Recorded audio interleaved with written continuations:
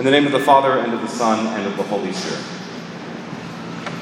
Human love, human beauty are only the shadow and not the substance. They could not move our natures so deeply if they had not in them something of the divine, and yet so imperfect, so fugitive, so unsatisfying, they can only be shadows. This past week, while I was trying to find a way to focus my thoughts for today's homily, I ended up stumbling across this quote from Monsignor Ronald Knox, a favorite author of mine. And his words really tie together our Lord's own words today in the Gospel regarding the commandment to love. Again, human love, human beauty are only the shadow and not the substance. When our Lord was being tested by the Pharisees and asked a seemingly impossible question, his response naturally seems to turn the inquiry on its head. The greatest commandment is not one of the 10 Commandments at all. And yet it binds the 10 Commandments together. And the greatest commandment is twofold. Thou shalt love the Lord thy God with thy whole heart, and with thy whole soul, and with thy whole mind, and thou shalt love thy neighbor as thyself.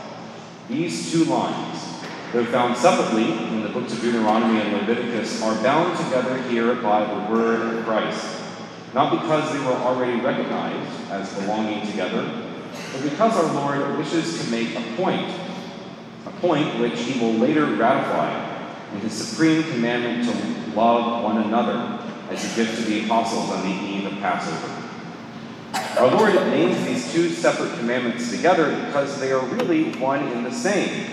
The love of God and the love of our neighbor is one undifferentiated love. They cannot be separated. It is in one and the same act that we express an authentic love of God and an authentic love for our neighbor. For human love, human beauty are only the shadow and not the substance. Man is incapable of true love without God. We are not meant to merely imitate God's love in our love for one another. We are commanded here to love one another with the love of God. Society, however, has its own understanding of love. Love is a term which, especially today, we hear thrown around quite a bit. People tell us that the church, for example, does not truly love all people because she does not accept their lifestyles or their life choices. But the world does not understand love because the world is not of God. Worldly love, societal love is not divine, but is mere toleration. I would go so far to say that society has made toleration into a god. And that makes the collect of today's Mass all the more meaningful. We pray that our minds would follow God, the only God. In many ways, even the Church, for some period of time in our recent history, has emphasized a demand of fraternal love without boundaries. A love which is concerned purely for the other, apart from God. And we have been told that this sort of love seeks to see the equality of others, the equality of all Christian denominations, the equality of faiths, the equality of laws. But mere equality, mere toleration is not of God.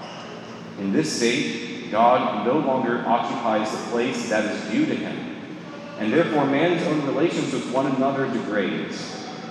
When God's love is not the measuring stick of human's love, man's love becomes foolish.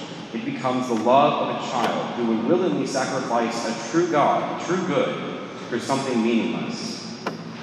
A society which, for example, does not permit the presence of God in daily life or in administrative decisions conceals the true source of love from its operations, and thus it weakens.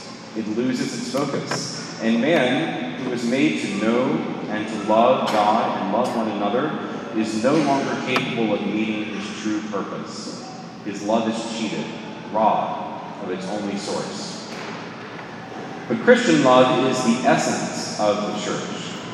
She sees no division between the worship of God and her apostolic works, precisely because she knows that the two cannot be separated. They have the same root.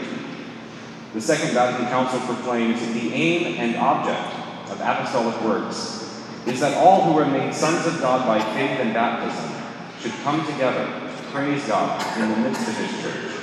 to take part in the sacrifice, and to eat the Lord's Supper. This is the vocation which St. Paul speaks today in his epistle. I, a prisoner of the Lord, beseech you that you walk worthy of the vocation in which you are called. He speaks of the unity of the church, one Lord, one faith, one baptism, one God and Father of all. Unity in the church is essential to fulfillment of the Lord's precept to love.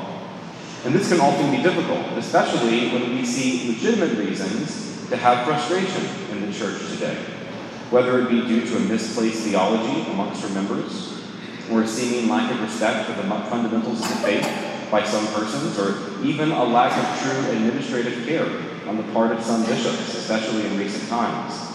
And while our Lord certainly has shown that it is possible to both love others and to condemn the evil they do, in all things we must have charity. Be worthy of the vocation in which you were called, proclaims St. Paul, supporting one another in charity. Zeal for the Lord and for the Lord's spouse, the church, is an essential element to the Christian life. But true Christian zeal, the zeal of the Lord, must have the love of God at its center. And God's love applies temper to his justice. God's love is merciful, always merciful, not to the extent of disregarding evil, but in the manner in which he applies his justice. In the church today, and even in civil society, there can be a tendency amongst those who truly love the church and hate to see her ravaged by such scandals or by the attacks of the world. There can be a tendency to respond to such attacks with unrighteous anger, with vile words, with gossip, and even with vengeful desires. Those who misplace their love of the Lord and their love of the church can be tempted, for example, to desire that something terrible would befall another person, say one of these bishops. In fact, in recent days, in light of the reality that some bishops have concealed the sins of priests and even of other bishops, you can see a response in some Catholics, which is more akin to the way the world would respond to such scandals. These Catholics are motivated by a love of the church, yes, but a love that conceals love's true source, which is God. And so what sort of things do they say? They treat the church as if it is founded on democratic ideas, like bishops are mere senators who have been caught with their tail between their legs and should now be drawn through the streets and mocked for all to see. They forget that the measure of our love for one another, the measure of our love for the church, is the love of God. And how does God love? God loves to the point of death, to the point of his own suffering. He is not foolish. He does not cast aside wickedness as if it has not occurred. And surely I certainly stand behind anyone who would call for the purification of the church today. But such a purification must only occur with the tenderness of Christian charity. And this is not easy.